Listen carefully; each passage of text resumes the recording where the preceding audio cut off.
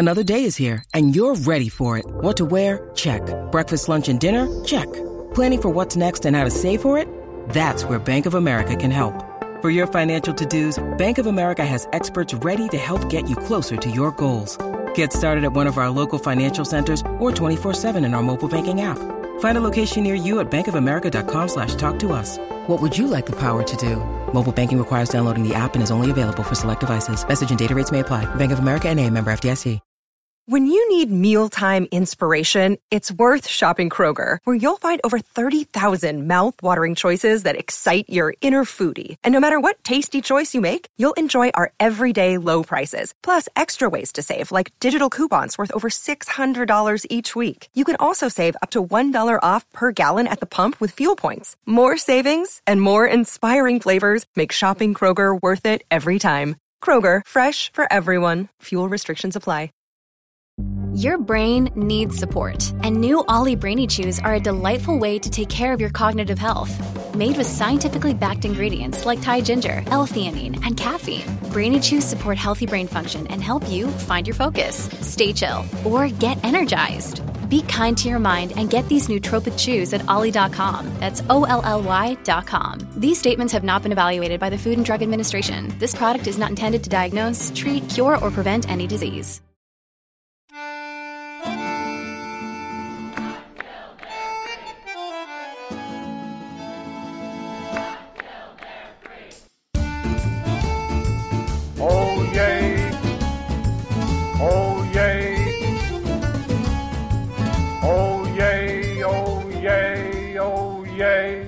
Willkommen, bienvenue, welcome. No, this is not cabaret, it's Think About It, a podcast about the power of ideas and how language can change the world, with Uli Baer. The marketplace of ideas depends on the notion that the best ideas will win out. The reason why hate speech and racist speech is protected by law in most cases in our country is because we assume that the truth will prevail. In universities, the assumption is that students will be able to differentiate between good ideas and bad ideas, correct ideas and incorrect ideas, and that ultimately the truth will win out. Join me in a conversation with Professor David Shih, who teaches English at the University of Wisconsin at Eau Claire. He talks about how students and all of us can be empowered to use free speech to improve society, and how we can differentiate between good and bad ideas.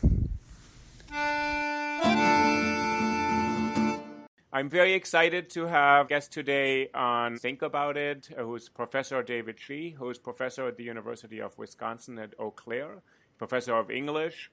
David, if I can refer to you as David, you've worked in the university in different capacities as professor of English in different ways of improving the campus climate and sort of the conditions for faculty, staff, and students.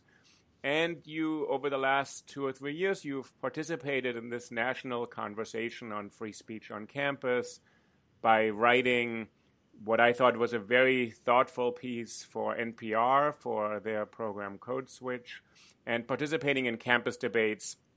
I've watched as much as I could online of your debates. And I wanted to start talking about how you see the speech controversies that are happening in today's sort of climate in relation to sort of where we are in the country today. If you can start there, and what motivated you to jump into the fray in a constructive way? Sure. Well, you know, as somebody who's been a professor since 1999 and you know, I spent so many years on campus, the same campus, reading these pieces about the so-called free speech controversy was really interesting to me because it contradicted in many ways my experience as an educator, as a longtime educator, when it comes to issues of free speech on campus. And what I mean by that is if you're disconnected from academia, if you're not part of the university, either as a student, faculty, or staff member, and you read these articles and they're fairly consistent coming out in national publications and then also coming out on cable television, you probably would believe, or there'd be a very good chance that you would believe that this is a real thing, that that there's an outbreak of intolerance for free speech on campuses that is claiming victims left and right, and predominantly, if you will, on the right. And as I said, it just didn't seem as though that correlated with my own experiences, and I don't doubt that it is happening, that there are incidents nationally that do have to do with this issue. I just didn't see it as consistently as these pieces made it seem. And so when I wrote the piece for NPR, it was partly in response to the idea that this controversy seems to be somewhat overblown, and that at least my experience with talking about race and racism with my students, it's almost always been quite a productive and even and quite positive experience. I teach at an institution, it's a regional comprehensive university in the University of Wisconsin system, that when I first got here had a student body that was about 94% white. Mm-hmm. And so my whole time here, I've had these courses where we've talked about race and racism, and I feel as though almost without exception, those courses have gone very well, and that my students, again, the vast majority of whom are white, very receptive to the knowledge and the learning about our country's race and racism as we talk about it in rhetoric and literature, which is my specialty. So your experience was not that there's a kind of reluctance or sort of refusal to engage with what is considered and often framed as difficult conversations or topics. You just said that some of the topics you have discussed are race and racism, and you've made the argument that this is a specific category that informs our discussions of free speech. Mm-hmm. Right? So you have not had this experience, and I actually share this. I've taught for a very long time, and I have not actually had the feeling that students back away from discussions. I think they actually quite thoughtfully slow down and say, we want to find a way to talk about these things because we're quite aware that it's very difficult to talk about them. So that's what we're in the university for. But at the same time, you're saying that the public discussion has been this kind of representation of the university as a very problematic space where we've witnessed the end of free speech. Right, where, certain professors and many students walk around cowed, afraid to open their mouths, that it's kind of stifling inquiry. It just hasn't been my experience, and I'm not saying that because it hasn't been my experience that there aren't people who have had this experience. I just don't think, again, my opinion that it's happening at the level or with consistency that some of these pieces imply. And I've started to talk to my students quite intentionally about free speech over the last couple of years since the publication of that piece, and talking about terminology that they may or may not be familiar with, usually with regard to how to refer to racial and ethnic groups. And I ask them, I say, have you ever had a teacher or a professor basically sit down with you and say, here's some standard usage that, you might encounter in reading journalism or in your classes that is generally thought of as acceptable and inoffensive. And I'm not kind of pulling these out of thin air. I get a lot of this information from journalistic style guides. And I say, this is fairly non-controversial, I think. This particular journalistic organization says, here's how you might want to use this word or that word. And my students generally say, that's just never happened. And they then have to learn this terminology on their own, which I think, at least with my students here at the University of Wisconsin at Eau Claire, does lead to some anxiety about talking about race. And so, we try to address this early on in the semester.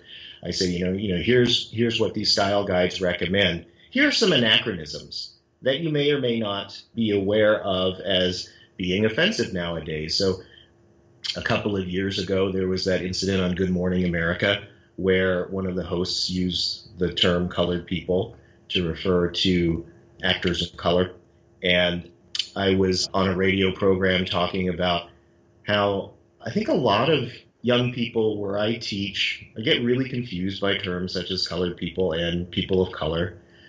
And I say it actually makes some sense that confusion happens, that they make those mistakes. I teach early American literature, Asian American literature.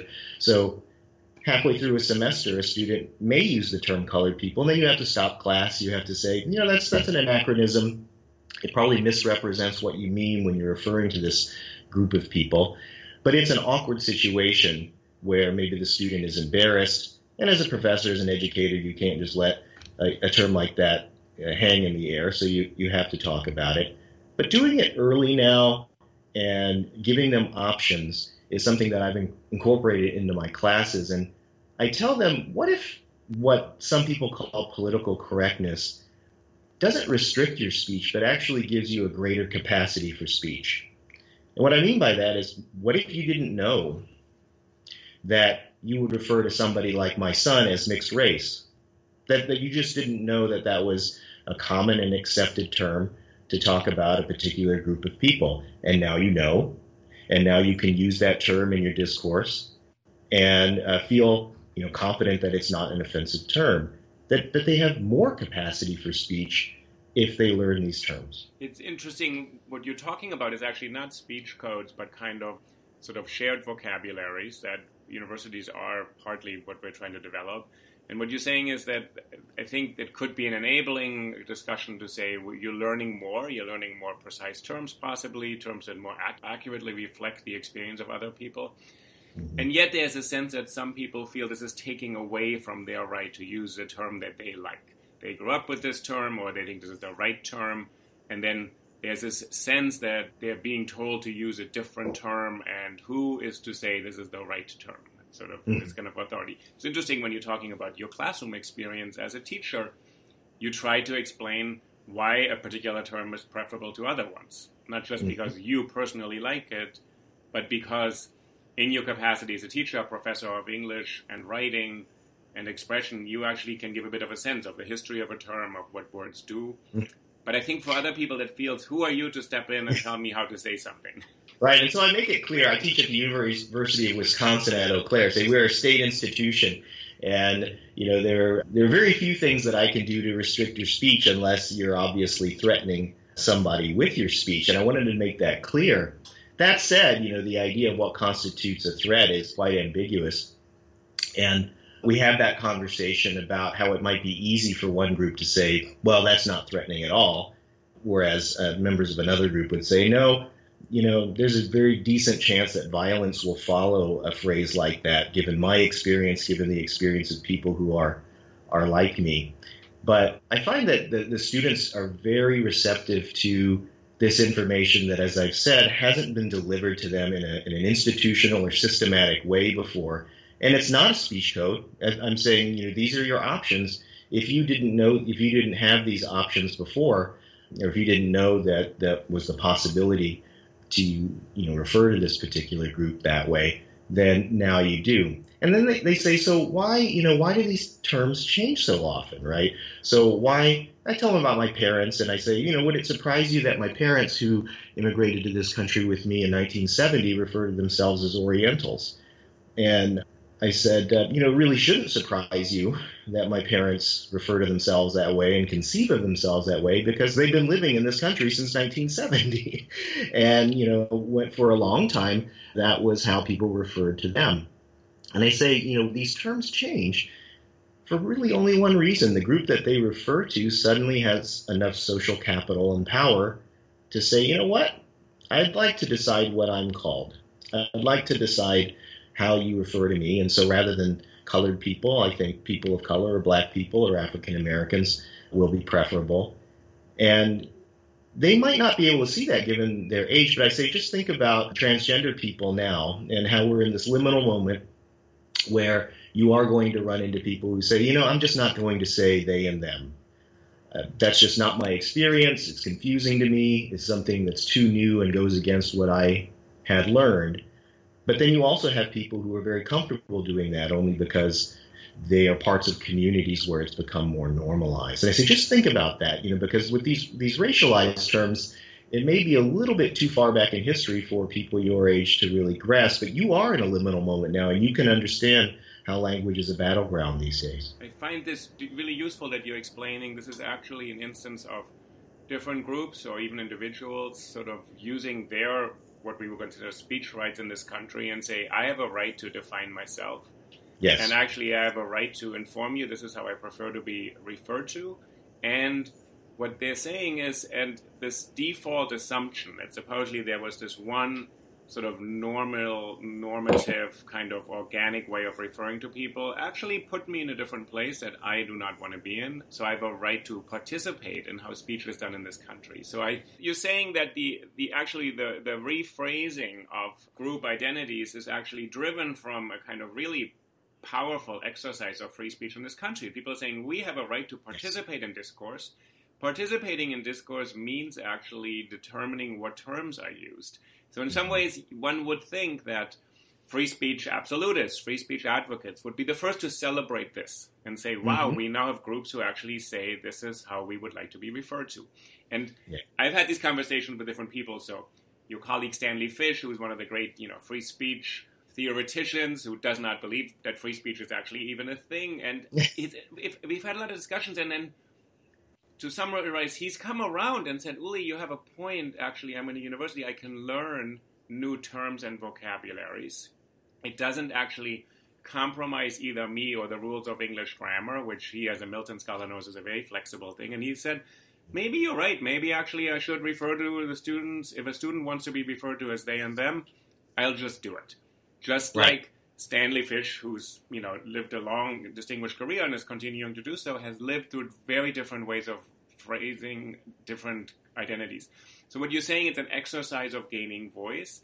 I think then people say, well, if you tell me you want to be referred to in this way, I want to stick with my way, because otherwise you're infringing on my free speech rights. So, David, if I want to use a term to refer to you or your family in a certain way, that is up to me. And you're saying it's not quite up to you in this shared space that we live in, which is our kind of vibrant democracy. Right. I mean, it's up to them in the sense that they can use it unless, there is an obvious threat that comes with calling me an Oriental.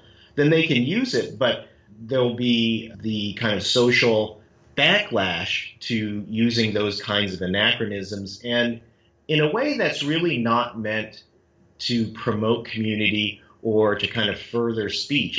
It's in a way to maybe kind of restate your own position in a way that clearly offends or even hurts another person. And again, I think sometimes we lose sight of, when we talk about free speech and we talk about language on campus, that we're serving students foremost. At least I'm serving students foremost. And when I have these conversations with my students, and I lay it out to them, I lay this argument out to them that these terms change because the people that they are referring to suddenly have gained enough social power or capital to say that I'd like to be called this instead.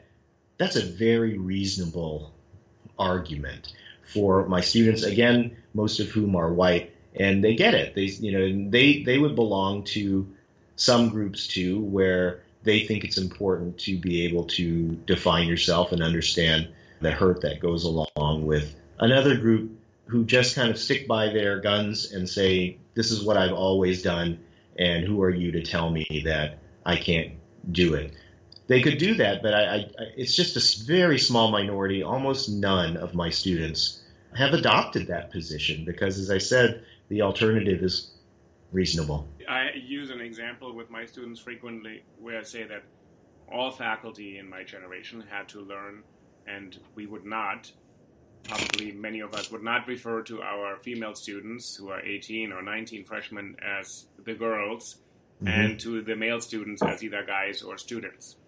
You just don't do that. They're young women, and we don't use the term girls because it belittles actually, and it actually does something else because it puts them in the position of having to prove that they belong in the same way to the classroom because they're suddenly children or not adults and not considered that. And that is language that has changed and shifted, definitely. That was completely probably common 20, 25 years ago. Not as common, but still more acceptable. And today, and all the women and all the men in my classes say, oh, that would be totally inappropriate. So they feel that actually they do know that changes that they've lived themselves through, social changes that they find now completely normal, and they would think to go back to something else. They also tend to think, I think, when they would listen to an explanation such as yours, that otherwise it would be going back. That there is an amount of progress in allowing people to define themselves on their own terms. I think in these articles that I was talking about that foment this idea of a free speech controversy, there's this idea of professors as hardcore ideologues who have kind of always believed this way, and you're trying to indoctrinate your students into a particular mode of speech. But I found it very helpful to model my own learning for them, just as you're describing.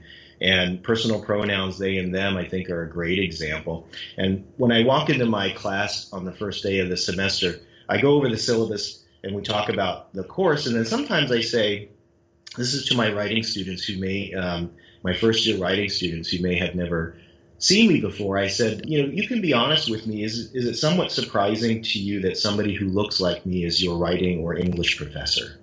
And then a lot of them have this look on their face. They know exactly what I mean, but they're a little bit too polite to say so. But there's always a handful who will raise their hands and say, yeah, it is. And I say, it's because of my race, isn't it? And they said, yes. And I said, it's not racist to admit that. It's you've been socialized to think about your English professor as somebody who doesn't look like me.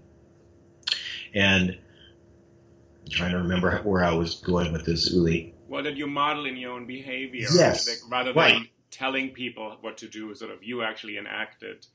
Right.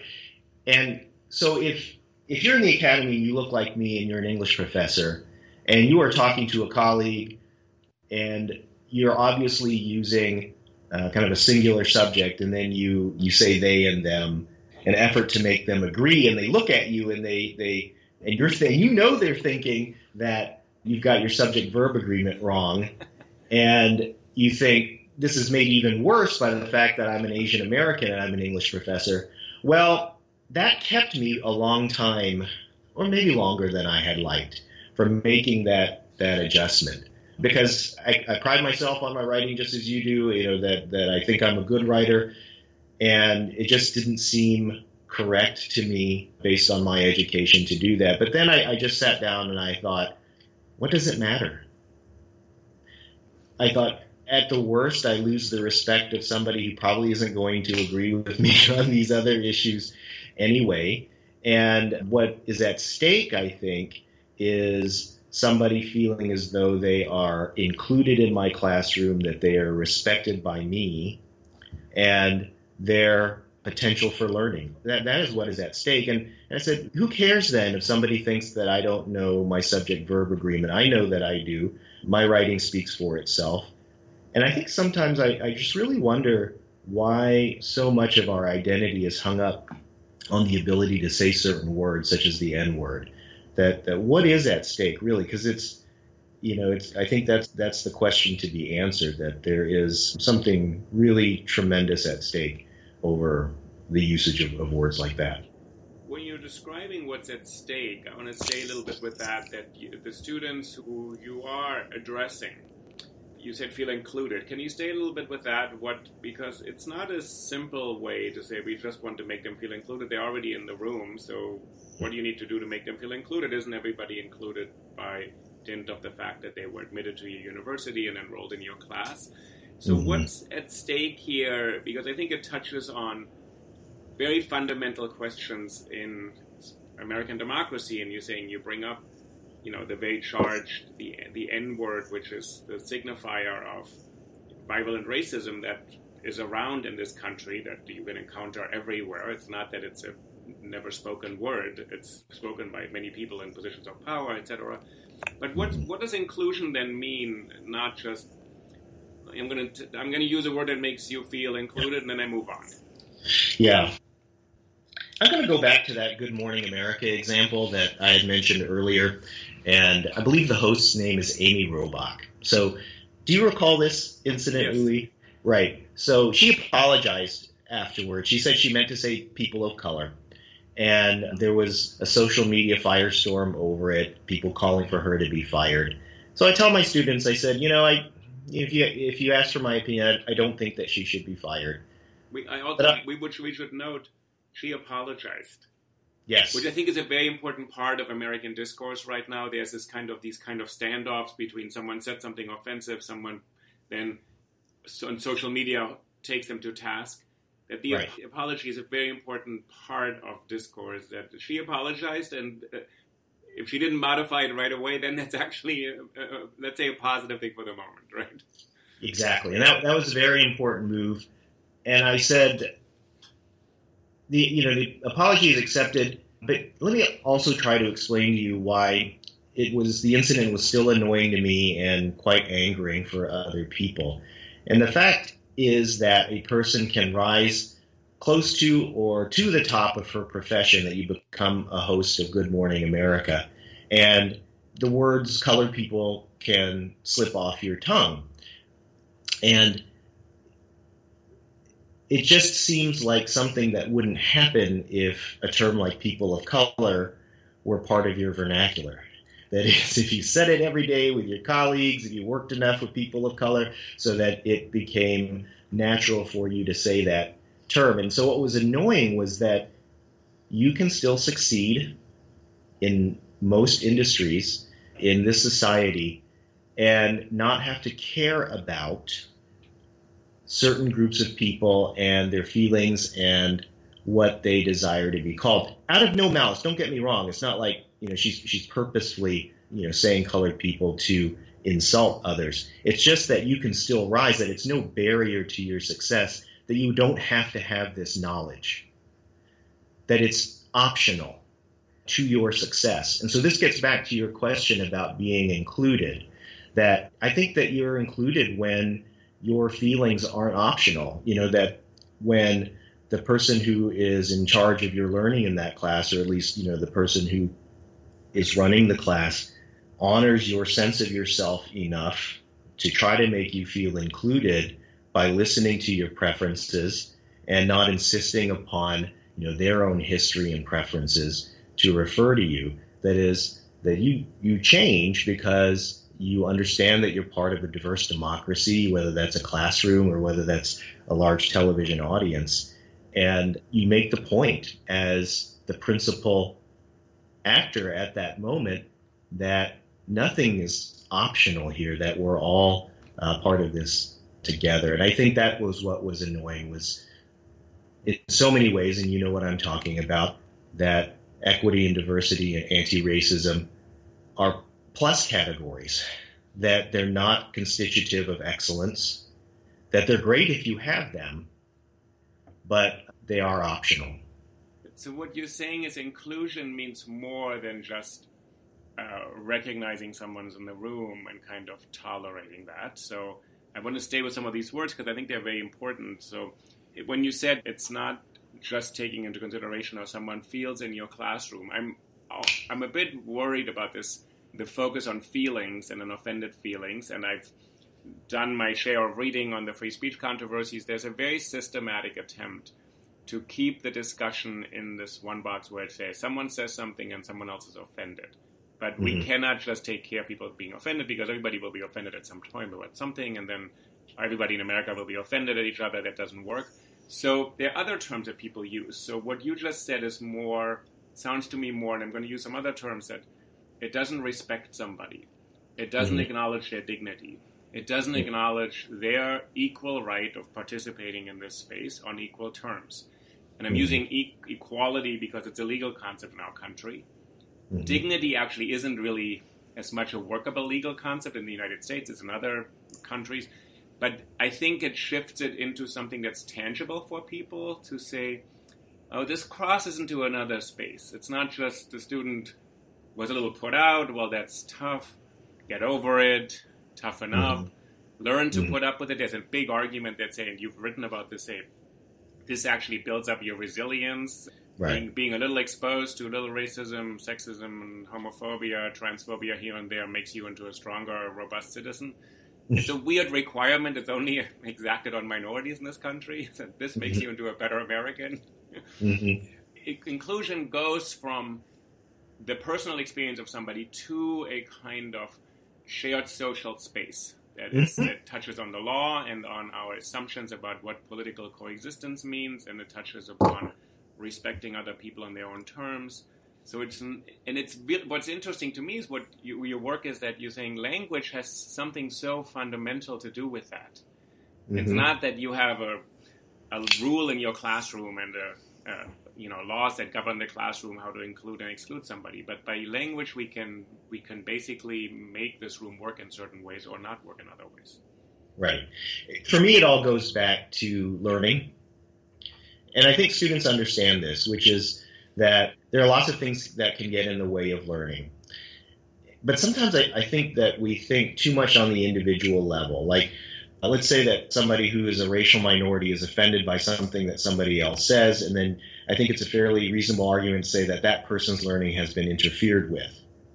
Because all of us know that all of us who are members of certain minority groups know that there are words that you can use, even in critical or ironic or well-intentioned ways, that stop you from kind of concentrating and focusing in the way that you had been, where you start trying to make sense of why that person said that word. And so the opportunity for learning is interrupted, and it may never get back on track, at least for that particular class. But I would say that we need to think more communally rather than just individually, that's that person's problem and that person needs to get over it. And I also think it's weird, this assumption that members of these minority groups, minoritized groups, are not resilient already, that they're somehow less resilient than those who haven't had to deal with these language issues in quite the same way. But the learning of those students who aren't primarily targeted is attenuated as well. It's my belief, I tell my students, I say, it's really my goal for us to begin to trust one another in this classroom, because if it's just me talking in front of you in this classroom, I'll be quite honest with you, you can watch a video or find some other way to get this information delivered to you, because I think something very special happens in person when we're in a classroom together, and that is because we can all talk about our experiences and ideas. And that doesn't happen if we don't trust one another. So that person's inability to feel trust in that classroom, to talk about their experiences, is damaging to everybody. And it's not just an individual experience, it's a communal experience. And so I wish that we would understand that we're all affected by this sense of hurt and injury and offense that others feel. And it's very easy to say that they're not feeling it, or they're just making a big deal out of it, because there's another injury going on as well, and that's to the learning of everyone. And why do you think this is such a hard thing to convey to the outside, where, as we said, this national conversation has been this very particular representation of the university in crisis, and I think there's two things happening. I think there's partly is a genuine misunderstanding. People are not quite familiar what happens on campuses. I was in the administration for 11 years. I've been teaching for 21 years. I have never seen a trigger warning in its natural habitat. I have a lot of colleagues who teach respectfully and very, very difficult subject matter, and will tell the students to prepare and frame a discussion and say, we're now going to look at this, and this contains this kind of material which is most likely incredibly offensive to just about everybody.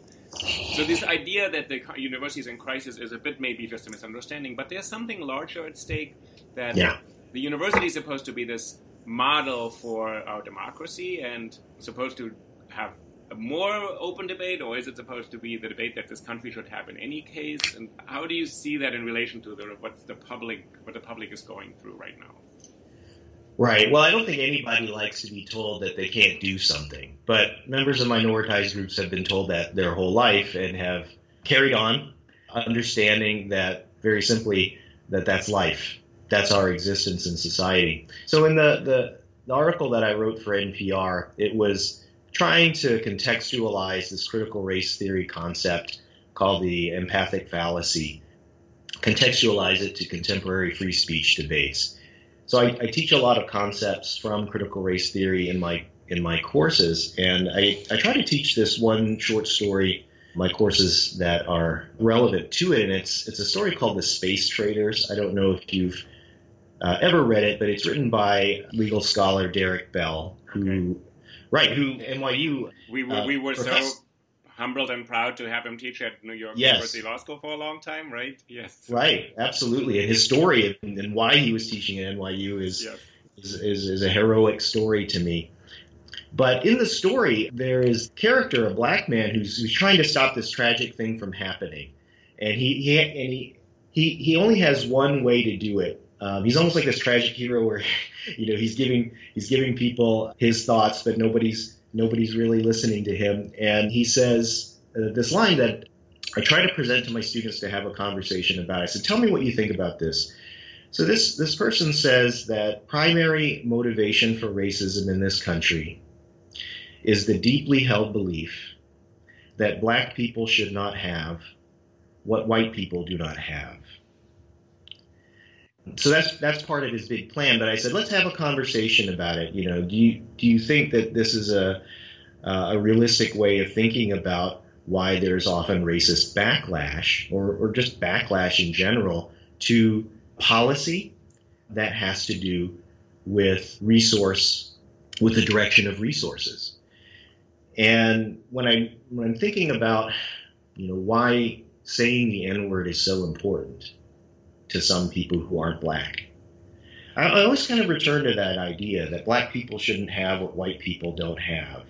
That it's almost untenable for, this other group to have a power or privilege or resources that, because of social taboos or speech codes or what have you, that is kept from you. And I said, this isn't just about the N-word. Think about affirmative action, think about Obamacare, think about any kind of resource allocation and the backlash that often follows the perception that minority groups, especially black people, are getting things that are withheld from white people. This is an interesting definition. I want to stay with this kind of dialectical definition by Derek Bell, so that minoritized groups, black people, also women or so, should not have what white people, white men, do not have. Mm-hmm. So they shouldn't get something. So if I can't get it, then they should definitely not get it. And yeah. So the achievement of anybody from a minority group is inevitably going to be questioned or denied. That how would a woman be in my position or take a position like that? How would someone like Derek Bell, African-American scholar, get a tenured position at first Harvard Law School, then New York University Law School? So you're sort of trying to get your students to understand what motivates this kind of conditioning to think that way about others. And those who aren't part of universities and who aren't even, say, a part of my class don't understand the reason why this happens. I think it's very easy to think that these theories are put out there to shame white students, to make them feel defensive about being white. As I tell all of my students, what we learn in this class is for our personal liberation. That is, racism has done a number on all of us, just in different ways. And the more we learn about it, the more control we have over our lives, the more choices that we have to live our lives. So when I teach them about the history of race and racism in the United States, and they tell me that they never learned these things, I said, what that means is that you have fewer options to live your life. So I had this career-changing moment, and maybe about 8 years ago, when I had a graduate student, a white woman, who's older than I am, and she was taking my class where we were having these conversations about race and racism. And she came into my office hours and wanted to talk about the class because the material was something that she had never encountered before. And she said, Dr. Shi, I'm really interested in the class. I have to say that we've never talked about race like this, whether it was in high school or other classes that I've had. I'm trying to make some sense out of it. And I said, that's great. Let's talk about it. She says, I actually feel angry that this information has not been a part of my experience. And I said, anger sometimes is a natural response to feeling as though something has been kept from you. And I said, but do you know why you're angry? And she said, yes, I would have lived my life differently. That's and amazing. That's it was the perfect answer to me. And I try to repeat that to all of my classes, that when groups do things in your name as a white person, right? Or if groups, kind of speak for you, then they purport to know what's good for you. And then other information is much more difficult to access for that reason. And all that means to me is that you simply have less information and now fewer options or choices for how to live your life. To me, I think the controversy is backward. The idea is that somehow this discussion about free speech restricts your liberty, restricts your options and your choices. But it's been my experience, as I've been saying, that no, it gives you more options to live your life because you're operating with a clearer sense of reality and history. It's a beautiful example is what teaching does, that it teaches, you can be taught something about what we would call structural things, larger questions, theoretical conceptions, but it touches you in a place that as a student you did not know. It actually doesn't just revise something because it adds more layers of knowledge and data or information, but actually that your student said, I did not know something about myself that I can now activate because I didn't know I was kind of sleepwalking on this privilege that I was told I was sharing and participating in, while in reality maybe it was obscuring something else to me of who I could be. Right. What you could do for a living, where you might live, who you might befriend or fall in love with. Some of those options are just taken off the table because of choices that other groups had made for you. I really like listening to you sort of talk about your experience of teaching students, and you said you're about 93%. Roughly, you probably don't, make them fill out a paper before they come into class, right? Those are just our institutional data. That's right. But it's quite powerful that teaching actually can be that place to alert people to the fact. I find this a very important point to say that what's called in shorthand white privilege, which I think doesn't generate a lot of insight as a term because I think it makes people defensive, white people necessarily mostly, so I don't think it really results in what people want it to result in. But that you're saying you can teach that in a way that empowers them. And actually you give them more tools to understand the world. You say the world is structured in certain ways and you are part of this and you have been embedded in a kind of structure that doesn't serve you necessarily. Yes, and I do that through modeling my own experience, and it's taken me, it took me several years as a professor to be able to do that, but now I'm glad that I can. So when my students said I would have lived my life differently, I thought that there was a very clear and good possibility that my life could have been completely different as an Asian American academic, right? Now, my specialty is Asian American literature, but there's a way that you can teach, I think, Asian American literature without kind of engaging in, these social issues firsthand, that you, for lack of a better word, take a very academic approach to it. But I tell them, I said, I honestly believe that these days I'm about as close to a white man as you can get without being a white man. That is, I speak without a discernible Asian accent. I'm an American citizen. I'm married to a white woman, and I'm a middle-class person. And so I said, I exist in this liminal racial space where, yeah, of course I'd be called out for being Asian American in some contexts, but generally I can operate in these, that sometimes I'm called out or attention is called to my being an Asian American, but I can operate in spaces where the majority of people are white, and not only that they feel comfortable around me. And I said it would have been very easy for me to live my life that way. So one of the things I write a lot about is affirmative action. And I talk about my experiences with affirmative action because there are a lot of Chinese Americans, particularly new immigrants from China, who are very against affirmative action.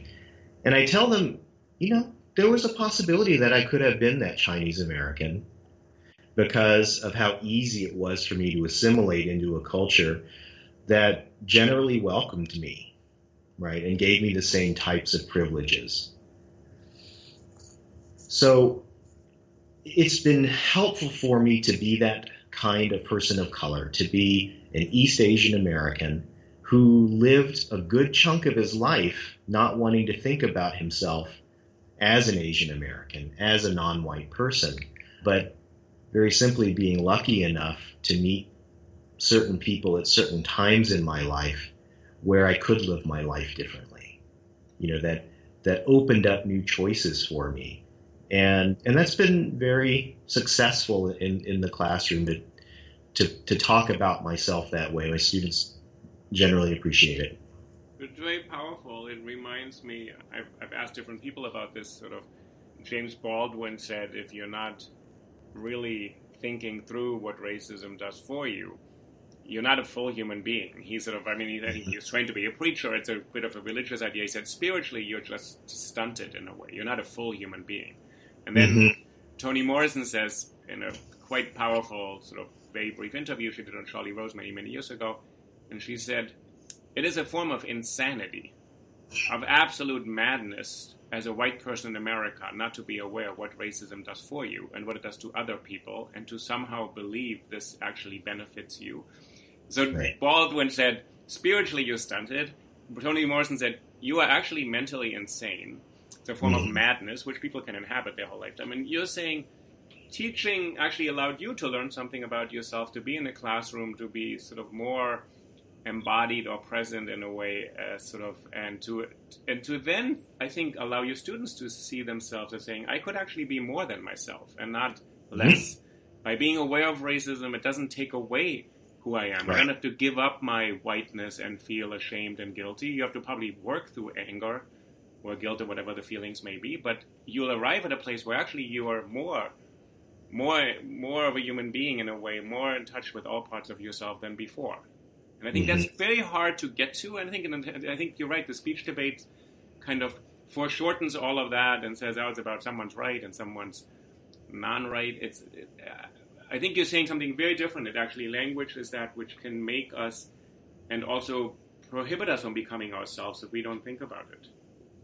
Yeah, when you see the world for as it is, that is when you see it more realistically because you are engaging with this history and knowledge about race and racism, you have more choices for how to live your life, to live an ethical life. And there's this, before he left Twitter, Ta-Nehisi Coates had this tweet, that really resonated with me. And before I tell it, there was a backstory to it in a bunch of tweets. I blogged about this, where he was talking about being a student at Howard and how he had these beliefs about why there was conflict between black people and white people throughout history. And it came from this ahistorical notion of black people being sun people and white people being ice people, and that was the reason why that was going on. I think he kind of paraphrased the story in Between the World and Me. But he was tweeting it out before then. And then his history professor at Howard said, yeah, that's all nonsense. He said, yeah, that's not true. Let me tell you why there's a conflict between black people and white people. And Coates said it was really difficult to hear that from his history professor. To have this body of knowledge that you thought to be true gainsayed by somebody that you respected. But he said it was really important for him to hear that because it allowed him to see his own history and the history of black people more realistically, which gave him more choices and prepared him better for life. And then he followed it with this tweet. And he said, the burden of whiteness is this. You can live in the world of myth and be taken seriously. And for me, I said, that's it. I tell my students, I want you to live the fullest lives that you can live, whatever race that you have, the fullest, most ethical lives that you can live.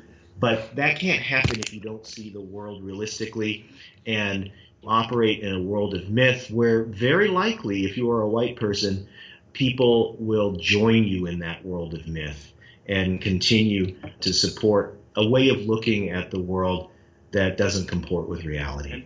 And myth here in the sense of what Roland Barthes said or something, a kind of version of reality that is not reality actually, but that people share to believe in it because it serves some other purpose. It's kind of a fantasy or some kind of a fiction that leaves out certain things because it benefits some people, but it looks like it's reality.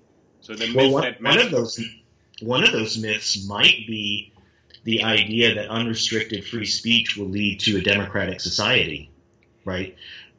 You were talking about Leotard in your op-ed for the New York Times, and these kind of meta narratives that he has challenged, and I would have to imagine that free speech, leads to a more unlimited free speech leads to a more democratic society would have to be one of those meta narratives, right?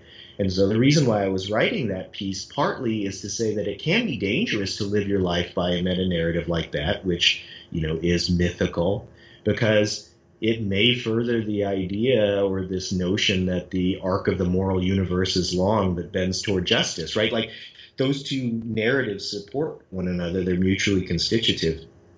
And not only that, but colorblindness, the narrative of colorblindness, is a part of that narrative too. So for me, free speech is embedded in this larger anti-racist project. That is, what if, as I said in my NPR article, what if it doesn't lead to this kind of liberation? What if it doesn't lead to this better society? Then we would just be kind of furthering this mythology that would benefit one group over another. And again, I don't think this is necessarily pessimistic. Like, I don't think it's necessarily, again, quoting Derek Bell, to think that if racism is permanent, that is a situation that is going to limit personal liberation. It will in some ways, but in other ways, it will lead a person into directions that could never be realized in a mythological situation where we feel like justice is bound to happen or is inevitable. It's really fascinating. I would love to have another hour of this. It's interesting what you're saying, to say giving up the idea that progress is inevitable, that we're moving toward the light, that having all this speech is really good, that having hate speech is actually ultimately just makes us stronger till we overcome, is a very tempting myth. But it also kind of abdicates you of responsibility, because things will just work out. The best idea will win out. Sunlight will be the disinfectant, etc. And you're saying, what if we actually accept the fact that there will be racism, there will be sexism? But what you said earlier during our conversation, I would say there could be personal liberation in a very profound and powerful sense that actually allows people to interact in a way that doesn't constrain them. So racism won't go away. When I had asked Ta-Nehisi Coates this question, I was very fortunate. I got to interview him in front of an audience of 1,000 people. I asked him the same thing. Baldwin says it's spiritually you're stunted. Toni Morrison says you're insane. What do you think? He said, Uli, that's your problem, not mine. It is not for me to figure out. It is for you to figure out. And in some ways he was turning it on me and saying, you as a white man, it is not even right for you to ask me this question. But he was very gracious. He's a colleague. So he indulged me in a way. It was really interesting. And then there was a woman in the audience who said to, my son was in the audience, and she said, oh my God, I don't think he really cares. Because I was enacting the idea, I said, why would America care? Why would white people care about racism? And I sort of thought, this is my rhetorical way of getting him to answer. And it was he turned it back also to where you are speaking right now and saying, it's a very powerful myth. You'll benefit from it. But you're living in a myth. And that will ultimately blind you to your own reality as much as to everybody else's who you keep on saying is not harmed, etc. And that free speech is this very powerful myth right now that somehow I even think over the last 18 months, from the summer of 2017 and then the events in Charlottesville to today with our administration, I think people are realizing, what if actually absolute free speech doesn't liberate people from anything? It just keeps on people spouting racist nonsense. And it won't go away. It will not be refuted or defeated. So, and you're saying there's a more clear-eyed way of saying, this does not prevent us from teaching ourselves and others actually how this all works. Yeah, we abandon that meta-narrative of, the arc of the moral universe is long that bends toward justice, and that's liberating. That's personally liberating. I would love for it to be true, but it's constraining in ways if, you're always falling back on that. And I tell my students, I blogged about this as well, I said, to be honest with you, if all you care about is, or, the one thing that you really care about is being materially successful in this world and having a good job, buying a house, living comfortably, taking vacations, I said, you should stop talking about race and racism in public right now. Right? Because after you graduate from this university where some of your courses are asking you to engage with these ideas, that's not going to advance your career. That's not going to make you a lot more friends. It's not going to make other people want to be around you. And this goes double for you if you're a person of color. Right? If your goal is that material success, but I said I hope that you want more for yourself than that. And Coates was tweeting at another time, and he was talking about situations. I don't think he was talking about the panel that you were on, because this was a few years back. But he says he's almost always asked at the end of these talks by people who say, "Can you give me some hope for the future?" Right? That was probably me. He did not refer to me when he said that because he was much more friendly in a way, but it was the right thing to ask me. Right. And is there hope for this anti-racist future? And he says, "No, I don't think so." And he says, "You know what, though?" And people say, "Well, that's really depressing, because if you feel like racism is permanent, then why struggle?" And he said, "Wow, the answer to that's really simple. It's so I can sleep at night." That's right. And he said, "You have to do this for yourself. That keeping your conscience is the most important thing that can happen here, right? And that if you kind of accept that racism is permanent, that doesn't mean that you stop fighting. You still fight for it, even though you suspect that you may lose. Good people throughout history have kept fighting, knowing that the odds were against them, and you do it to keep your conscience because you know that it's right, and so that you can sleep at night. And it's not because you're going to be part of a larger, grander narrative of justice. It's a moral imperative, not because it serves you, but it does something else. There's this very well-known quote by Franz Kafka, who said, "There's an abundance of hope, just none for us."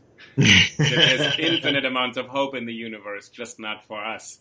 In some ways, he's saying there is always cause and reason to do something, but it's not going to be a result or a solution. The other thing I thought, when you talk to your students, what to aspire to in life, I was just reading Derek Bell's book. I think it's called Ethical Ambition. Yeah. And he talks about whether you can be successful in the material world and keep your ethical compass. And he says, absolutely. He said it is very difficult and a challenge, but he was a tenured law professor. He was a successful person. And he said, I can reconcile that with having ethical standards. And he proved that during his lifetime because he took principled stances, took great risks. They worked out in some ways, but he also paid dearly, I think. So there's this kind of moment to find where you're going to keep on doing the work. Yeah. You're not going to see direct results, but he said, what you gain, Derek Bell says, you gain a certain coherence about yourself. That you actually know who you are, which is a really great reward. That otherwise you just keep on doing the rat race, etc., trying to find money, fame, and power. But he said, you don't know who you are. He said, right. Yeah, you can sleep at night. And having as many choices as possible then, if you're going to lead this ethically ambitious life, is imperative, right? And that means reconciling yourself with history, with reality, and not kind of living within this, this mythology or this grand meta-narrative. David, I want to leave our listeners with a referral to your blog. I've read the pieces, I think, on the athletes. It's fantastic, actually, the whole discussion of black athletes and what is going on there, the one on seeing Get Out for the second or 50th time. So what's your blog called? Can you tell our listeners? Yeah, well, let me give you the one that I write for Arcade. Arcade is a digital humanities salon for Stanford University. So I believe the address is just arcade.stanford.edu, and the ones that you referenced appear on that blog. Yeah, so. Yeah, it's fantastic. This has been a fantastic conversation, and I also want to say it's so wonderful to hear that in your teaching practice, you actually embody and come up with these kind of ways of being an ethical person in today's world. Yes, and it's mutually beneficiary for, I hope, my students, but it is definitely so for me, and to be more human, to feel more human, because of these conversations, and my students and this opportunity to be a professor does that. Great. All right. Thank you so much. So Professor David Chi from the University of Wisconsin at Eau Claire, and I hope that I can have you back on the podcast at a later time. Sounds great, Uli. Thank you. Okay. Take care. Take care. Bye.